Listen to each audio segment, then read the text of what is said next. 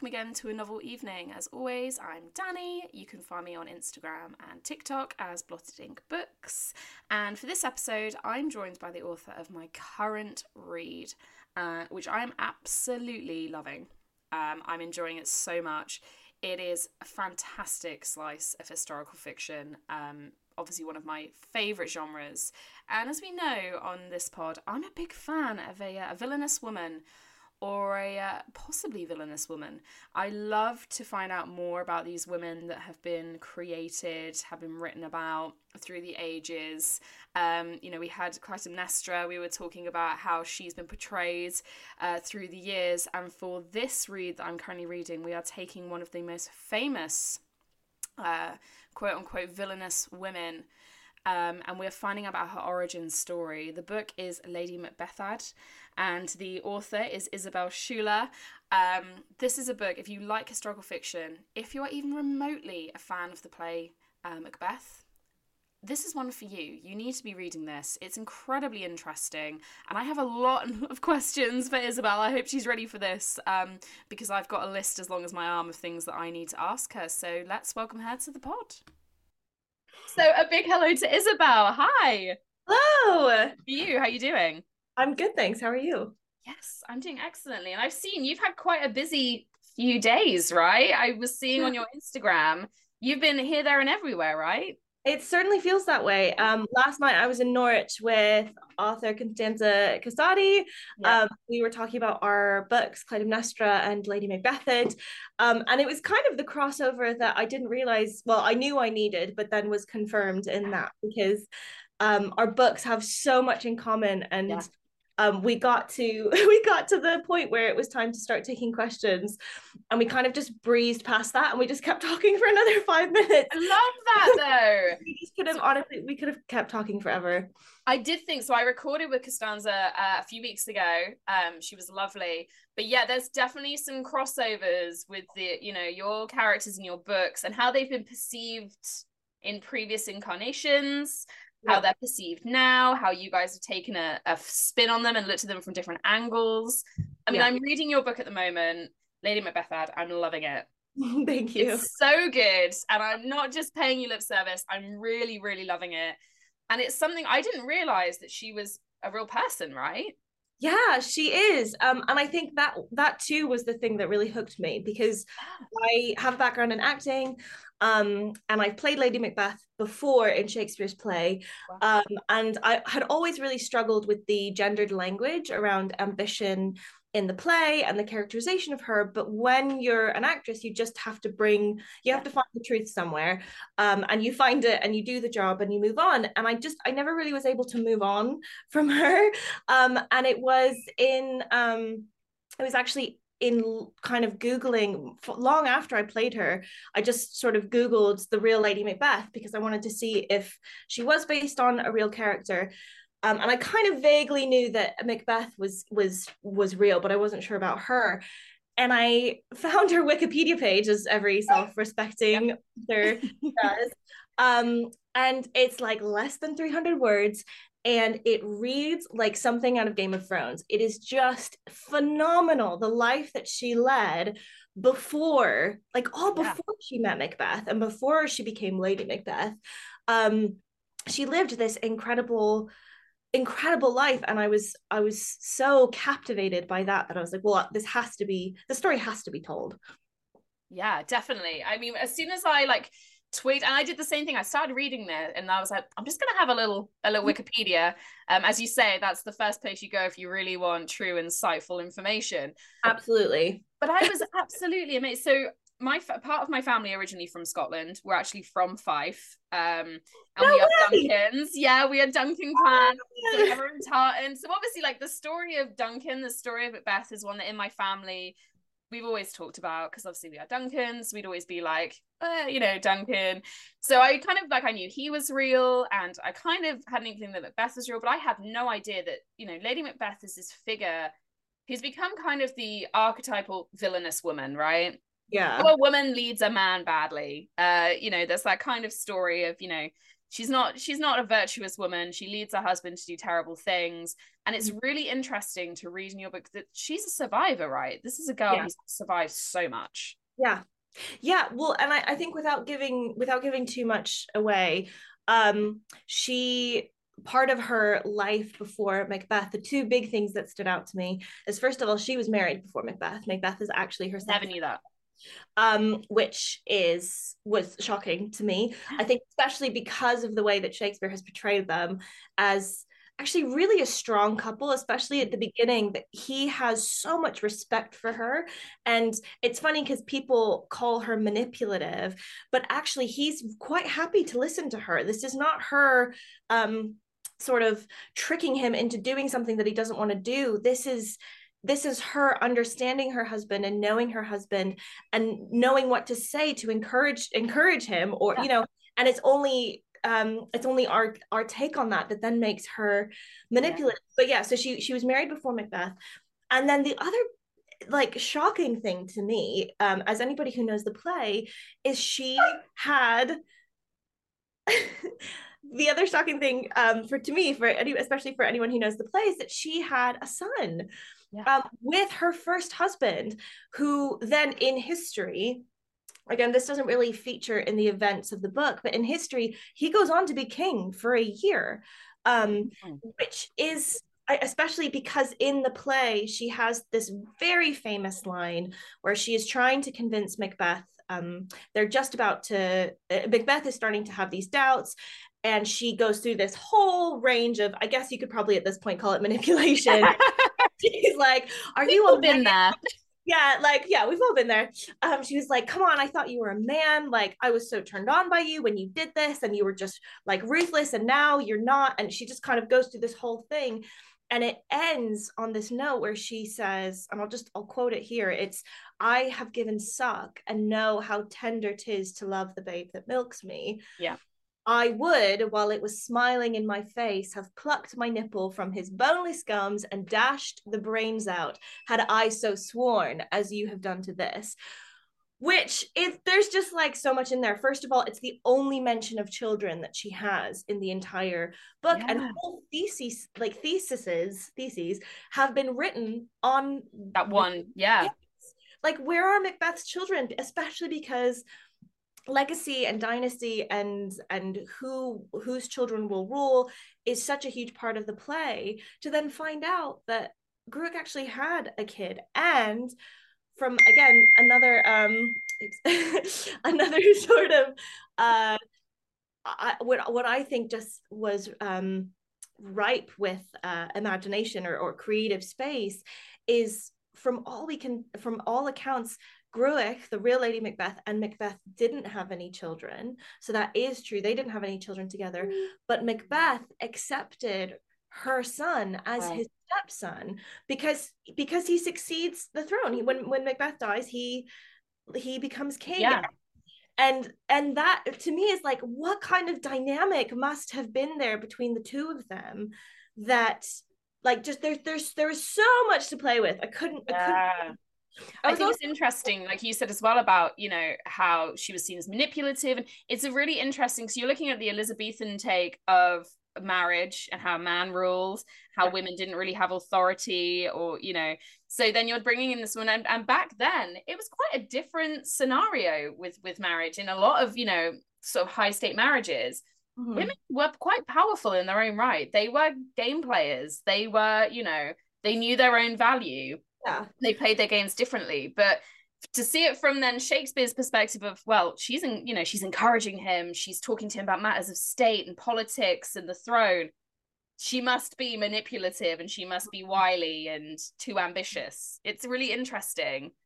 Yeah, well, and I think I sort of found this out more recently. So this didn't influence the book, but it also doesn't surprise me at all, which is that both Shakespeare and Holinshed's Chronicles is Yep.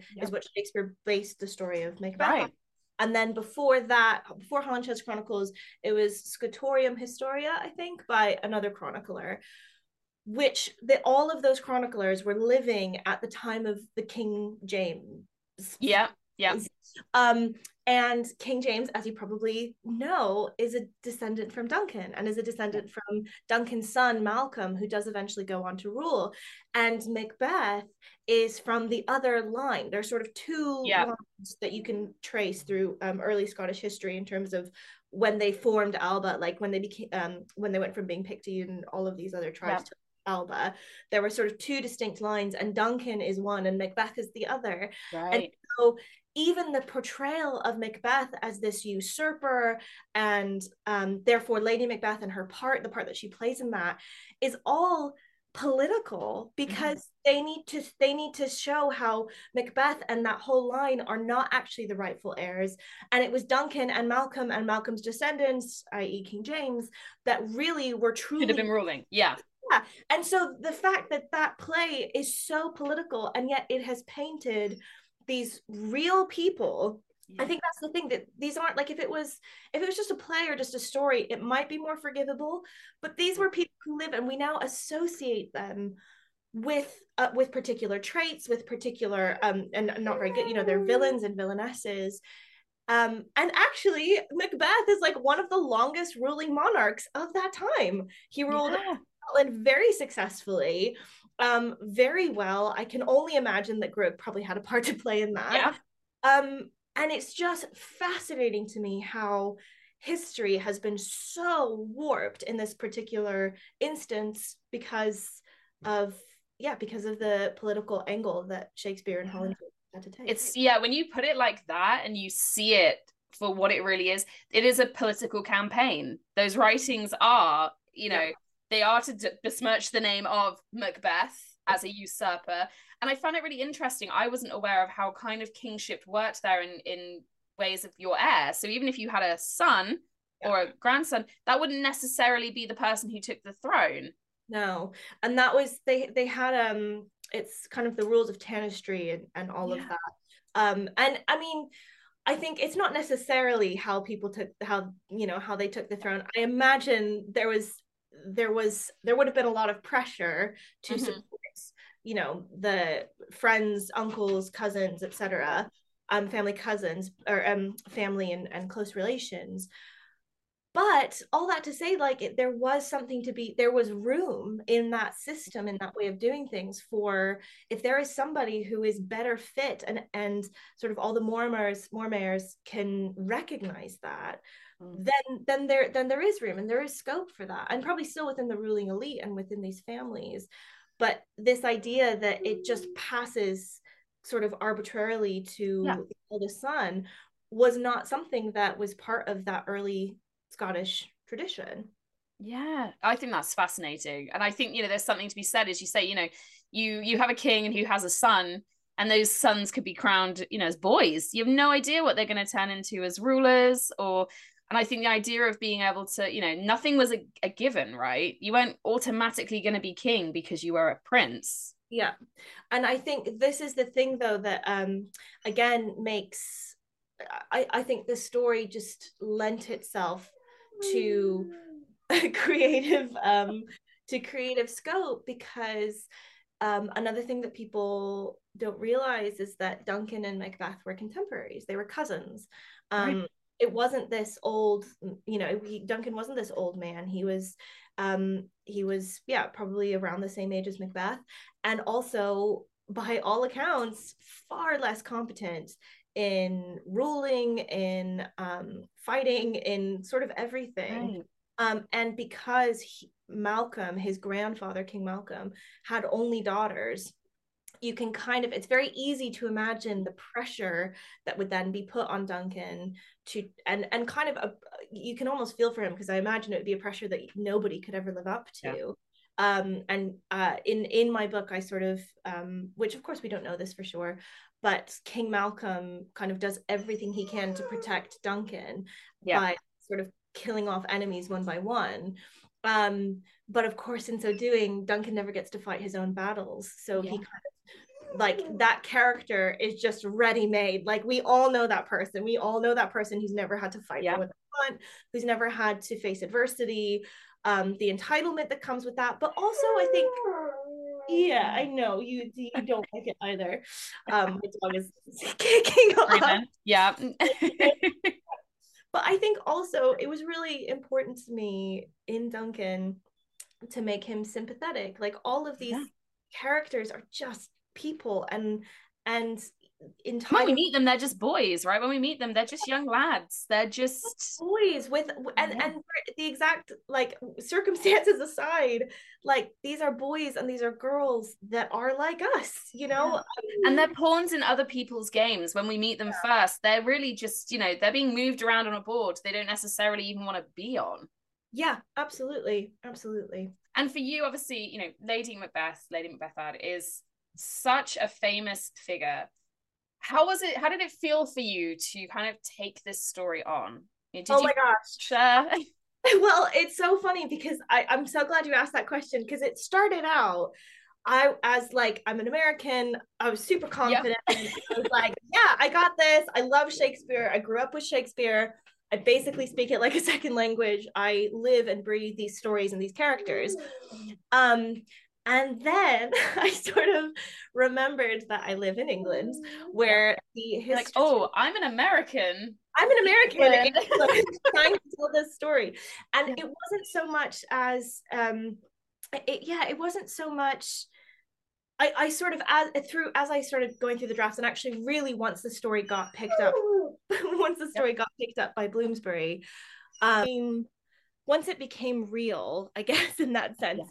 like once it moved from a sort of passion project that I had to book contracts, editors, all of these things, I did start to think about the fact that people will have specific ideas of who she is and what she's supposed to be. And like you talk about earlier about like manipulation and manipulativeness. And I don't read her that way. Like I said earlier, or at least no more so than any of us trying to Yeah. get like I read her as somebody who just knows her husband really well.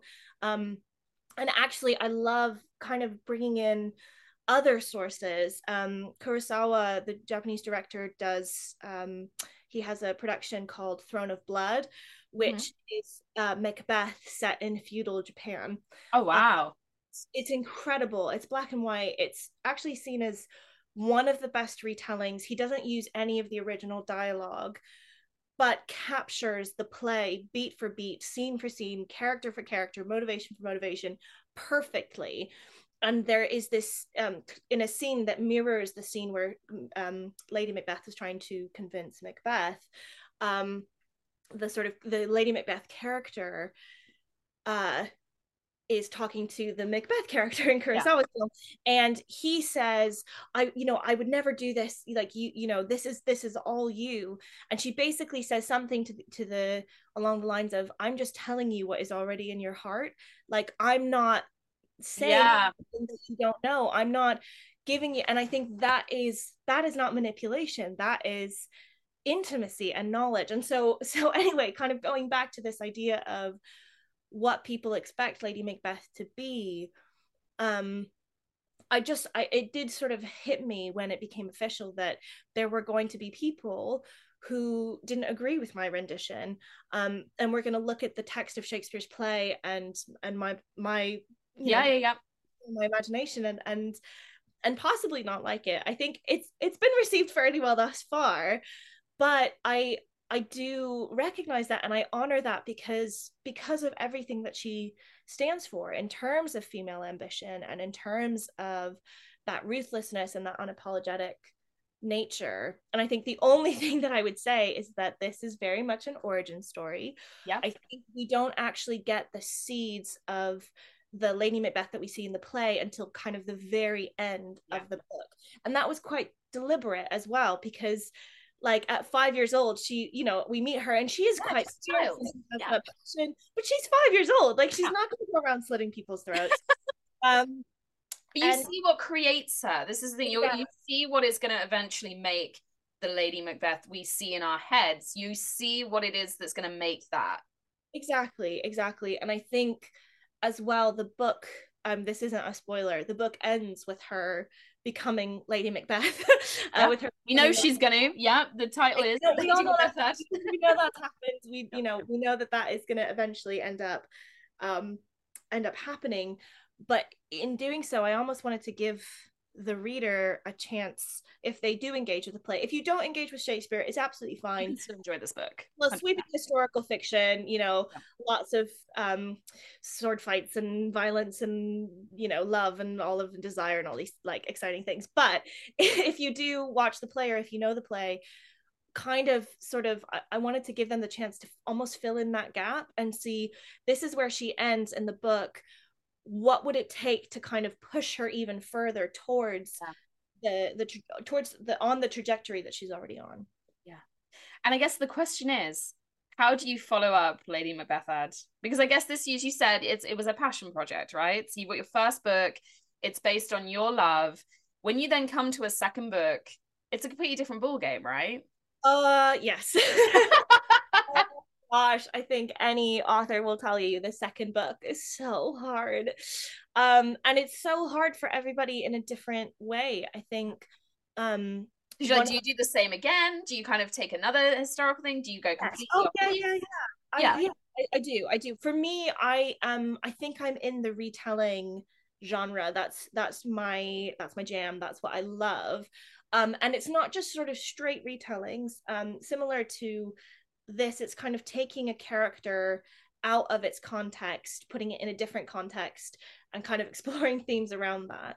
Um, and so I have a real heart and a real passion for um, looking and exploring and digging deeper into stories that we already know, but from a different angle that then sheds hopefully a different light on the story and adds a dimension to it. So yeah, so I will probably I will probably always be doing a retelling of some kind. But I must say as well, this is just like a little thing of mine, is for me, for Lady Macbeth certainly, and even for my second book, retelling doesn't quite capture it. No, that's true. Because it's you're not retelling, it's really a whole new chapter of their story, right?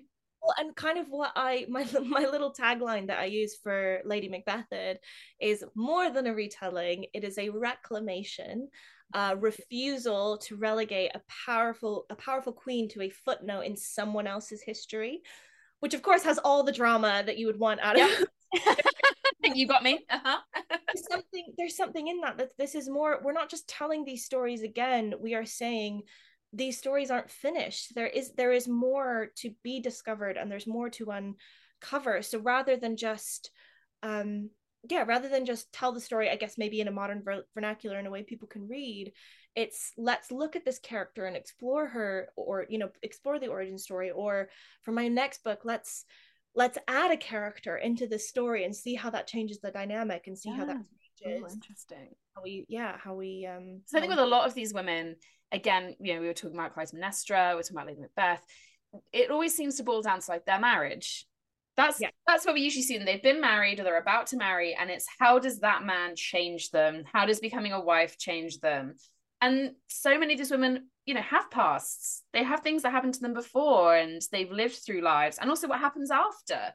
So many women were widowed and were, left alone. And so I love what you're saying about, a reclamation. I think that's what this is taking these women's voices back, right? So you actually get to hear who they were outside of their husband. She isn't just Lady Macbeth. Yeah. She has a whole life. Yeah, exactly. And I think for me, in terms of I've got, like I said, I've got a second book that I have turned the first draft in, which is not Shakespeare retelling. It's a different retelling.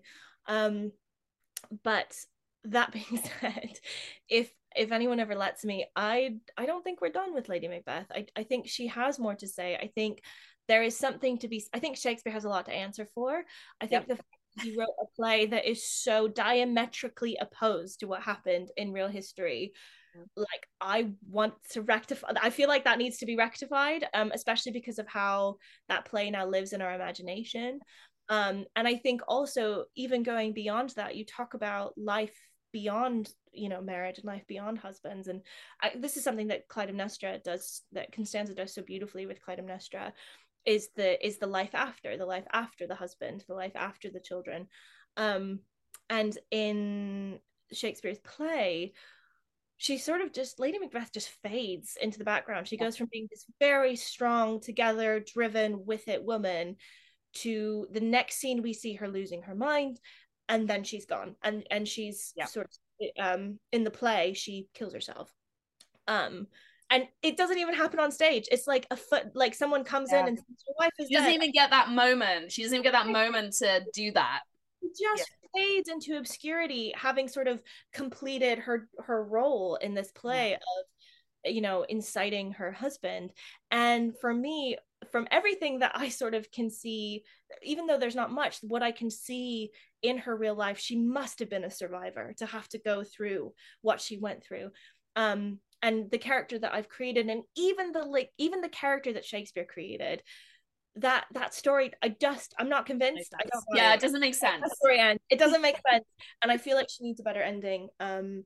So hopefully I'll get a chance. I would love to read that. I think there's, as you say, there's so much more that can be told about her. Mm-hmm. And now moving into your novel Evening, you speak really passionately about, stage. I can tell you obviously love stage plays, you love history. So I'm really hoping that we're going to have some of that brought into this novel Evening. That's so much pressure. I love it. Yeah, no pressure, but it sounds like you know your shit. So yes, I do. I've actually, yeah, I've thought about this obviously because I knew that I was going to be thinking about this. And well, also basically, we start in terms of setting the stage. I would actually love to have it at my house because I love hosting. I love cooking for people. It would have to be in the summer because I have a tiny flat, and I can only really host people outside.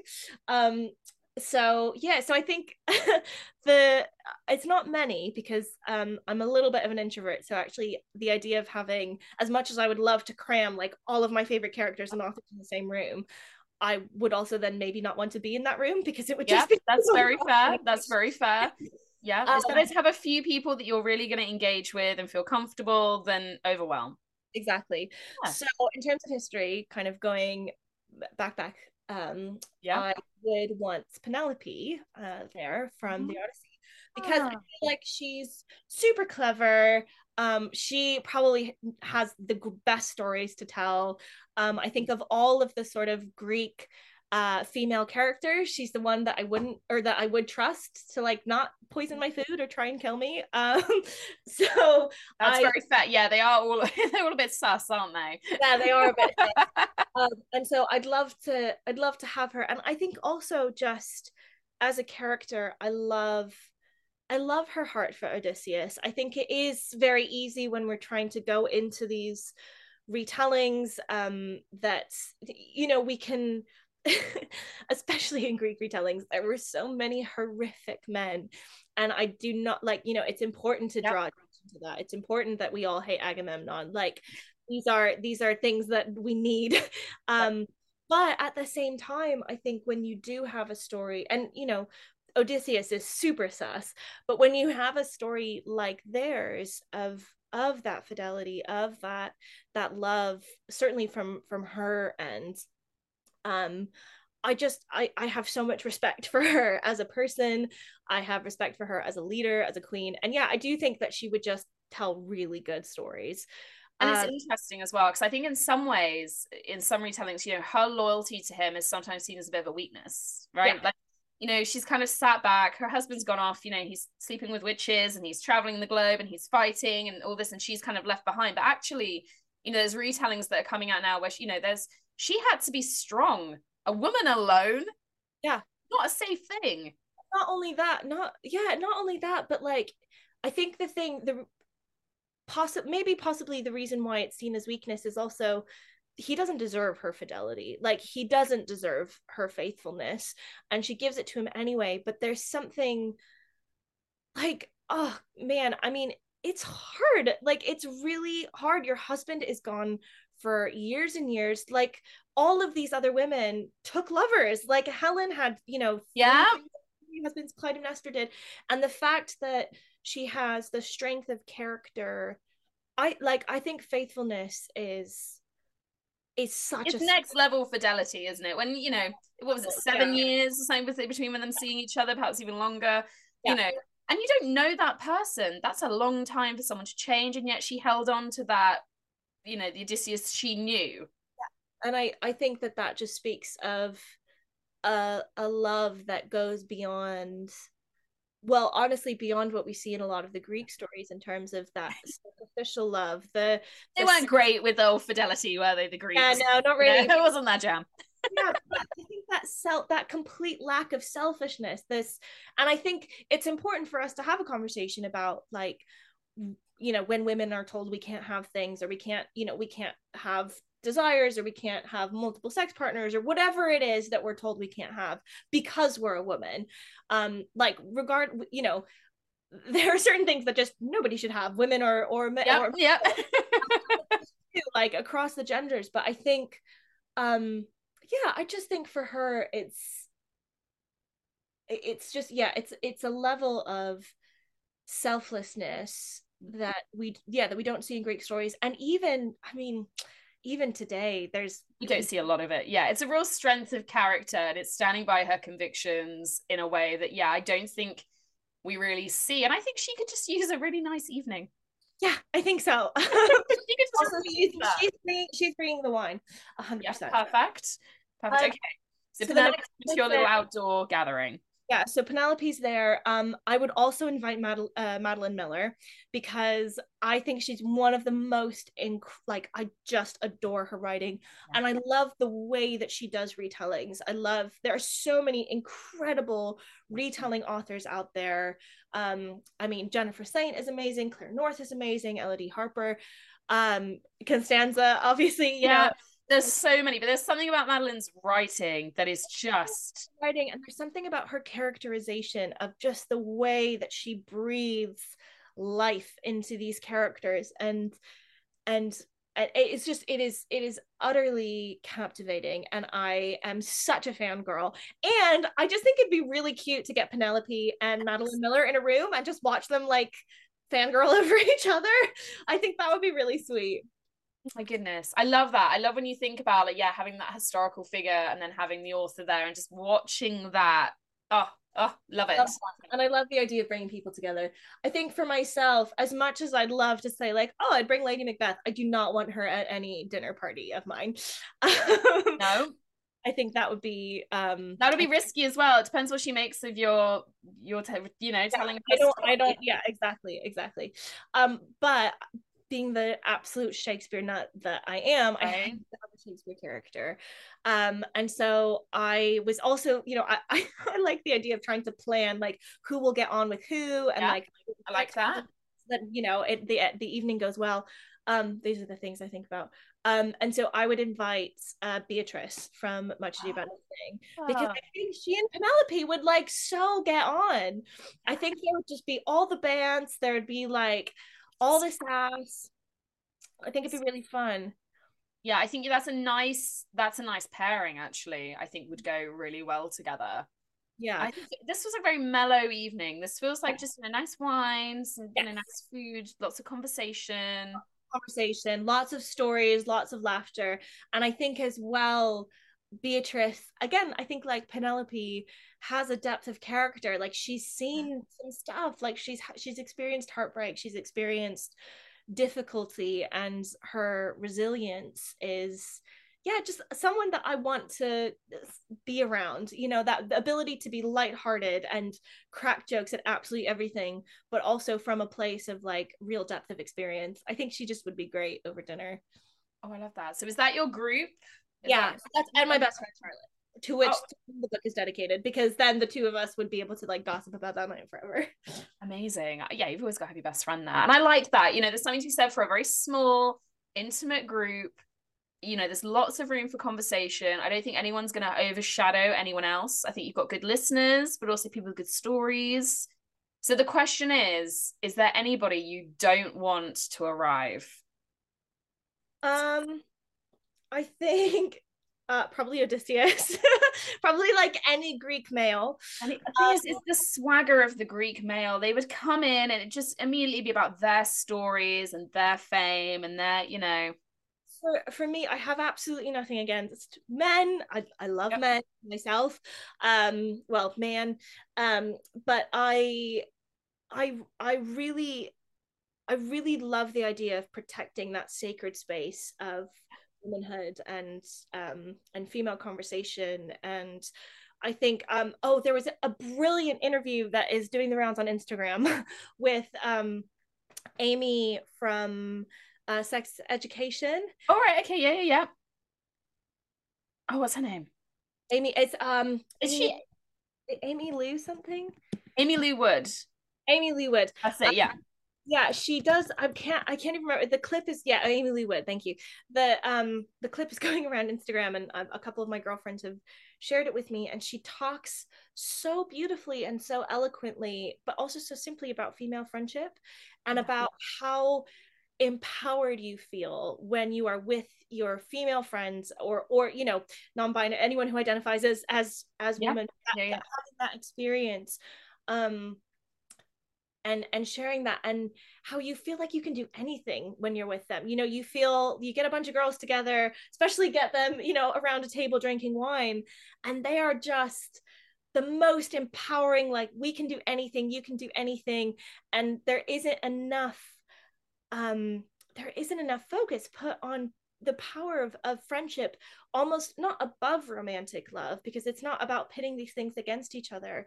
But our focus has been so much on romantic relationships that actually, I think sometimes the power of friendship, especially female friendship, for me has been that I feel most myself. I feel most confident. I feel most assured when I need a pick me up. I call my friend Martha. When I need, wisdom, I call my agent Lou or my friend Charlotte. Like, these women that we go to for love and support and encouragement and strength. Kind of going back to my evening, Yeah. like, I'd really want to protect that space. And that's not to say that women can't be catty in the same way men can be catty, like, but it's just a comment on, I think, protecting and prioritizing the female friends in your life is something that has always been really important to me. And as I get older, I'm sort of understanding just how much more important that will continue to be. Yeah, I completely agree with you. It's a conversation that's being had more, I think. And there is something really, and I'm a mother, I have two small children. And in having my children and meeting other women, and also meeting, women who are younger than me and older than me, and you start realizing you can pull from all of these life experiences and Yeah, build your own confidence in yourself and what you bring to those friendships, which I think is beautiful. absolutely. And I think that's the amazing thing um about female friendship, is across ages. Like, there's a shared experience there. I mean, I have a really good friend of mine who's in her 60s, and I have actually always had really good friends in their 60s. In fact, I actually wrote a whole short film about intergenerational friendship. Love that. I'm a Unicorn, that is doing the festival circuit at the minute, about this young woman who's really lonely and finds her tribe in this group of women in their 50s and 60s. I just think I'm so glad that we're talking about this, and I hope I want this for men as well. I think. Oh, completely. I think that's the one thing that from conversations, I have a lot of male friends, younger, older, same age. And I think as well, male friendship is not something that's encouraged in like an intimate terms. Like, I think for men, a lot of the focus has been on, having your lads to go out with, having your lads to go to the pub with. And actually, sometimes men also need those male friendships where you can just sit and talk or just be together in a space, and just exist together. And I think as women, again, I think we're incredibly fortunate that actually I think intimacy on that level is quite encouraged within friendships from a really young age. We're encouraged to get close to our female friends. We're encouraged to be open and talk about feelings and motherhood and loss and love. And that's not the same for male friendships. And I think that's something that needs to be really embraced and encouraged more. Oh, I agree. And I think as well, I've heard in other, I can't remember which one, so I'm not going to embarrass myself by saying, but in other cultures, it's, and not in a Western context, male friends are sometimes hold hands. Like there's much more physical intimacy between male friends that isn't sexual, that is just that. I mean, we all need physical touch. Like, Yes. Yeah. and I think for men, for it, that to really only be acceptable in a sexual context is just like hugely problematic for many many reasons. Yes. And I think as well, this over sexualization of male friendship, I think there's this story in well, basically, I mean, this might be getting slightly off topic, but there is, in the Old Testament, there is these two men, there's David and Jonathan, and they talk about their love for each other as being deeper than that of a woman. And I think some people have read into that a sort of more homoerotic thing. They will, they kind of say that David's gay. I'm not actually going to make a statement on that. Whether or not, yeah. But what I will say is that I feel like the importance of, like you said, deep intimate relationships between men that don't have to have that sexual overtone, or doesn't have to be read and in. Also between men and women, it's possible for men and women to have really deeply intimate connections that are not attraction based, or and that's the other thing. I think there's this idea of you can't really be friends with a man if you're a woman, because there's always going to be something, if you're that close. I have male friends, one of my very best friends is a man. He's godfather to my children. Yeah. I'm not attracted to him, but anyway, I'm deeply sorry, Taz. But we have a level of friendship now where we've kind of seen each other's ugly parts and we just love each other. Like there's in no realm would that ever be anything more. And we don't talk every day, we don't see each other all the time, but we're always there. And I think it's understanding friendship comes in so many different guises now. Absolutely, absolutely. And I think the more that we come away from, and this is like a very big sort of general society, but the more we come from this like hypersexualization that our society is just obsessed with sex, and you see this both from men and women, this just fixation on sex and on sexuality, and there are important conversations to be had there, and I'm denying that in any way. And also, absolutely, sexuality is wonderful, and if you have that connection with people, great, absolutely. Wonderful. You can also just have very, very gentle, safe relationships. The thing I think that gets lost a bit when there is an overemphasis on sexualization of men, of women, of relationships, you get this. I mean, I love rom-coms, I love stories, I love romance. That's all great. I'm not dissing that in any way. There's always the friends eventually fall in love, or they realize they were in love the whole time, or they realize they were, I just find that really problematic. And I feel like these conversations that we're starting to have about, wait a minute, actually friendship can be more important. Like, especially I was talking to a friend of mine recently, and we said sort of sarcastically, but like, men come and go, but friends are forever. Like, and I without looking too much into that, there is just this idea of those people in your life will sometimes outlast your romantic relationships, and we need to, I think it would just be really healthy for everyone if we just realize sort of, again, just an overemphasis, just shift the focus back on friendship across genders, across backgrounds, across, everyone just needs to be friends, which is probably like the most naive. I've been married a long time. I've been with my husband 15 years. So I've been with my husband since I was 17 years old. Wow. And when we first got together, I put everything into that because, having a boyfriend was the most important thing. And I let a lot of friendships kind of slide by because I put everything in. And now in my 30s, I realize actually my husband can't be everything. One person cannot fulfill everything you need. Like you said about your friends, I have a best friend that I go to who's basically like, she's my therapist, my best friend. Basically, if I need a bit of a talking to about my life, she's the one I go to. If I want some like madcap just fun, I'll go to my uni friends. But if I want to feel safe, that's what my husband is. If I want to talk about books and literature, I have my book friends. It's realizing that, not one person, like you see in the films, they meet the one and their lives are instantly changed. The reality is one person isn't going to fill your cup up. Oh, and that expectation can be so damaging to a relationship. And I can, like, that's something that I'll be honest that even I really struggle with, like, I consider myself very independent. I consider myself very ambitious.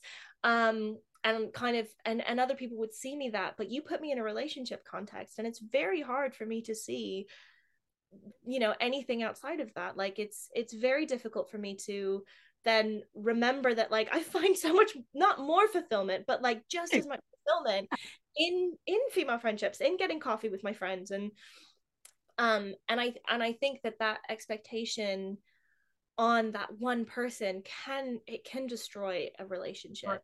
Completely.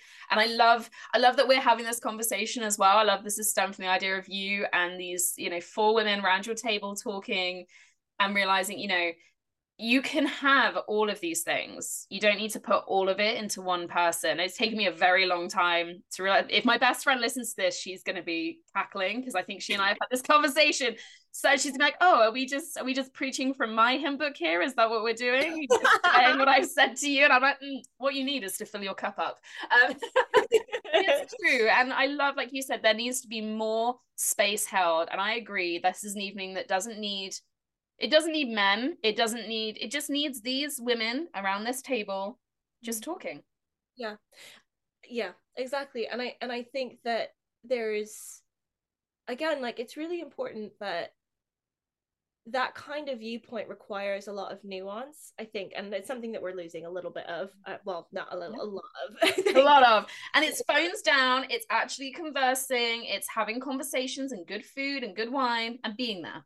Us, going back to our respective lives, whether that's with partners or not, like, partners can still be a great and fulfilling, romantic partners can be a great and fulfilling part of your life, but it is a part of your life. I remember, actually, for myself, I finally was able to make a good distinction, where I was just going through some stuff, and I for a long time I'd been like, yeah, I'm having a hard time, but then that didn't really gel with sort of the rest of my life, because I was like, actually, I have amazing friends, I've got this great career. Yeah, I was finally able to say, my life is great, my love life not so much.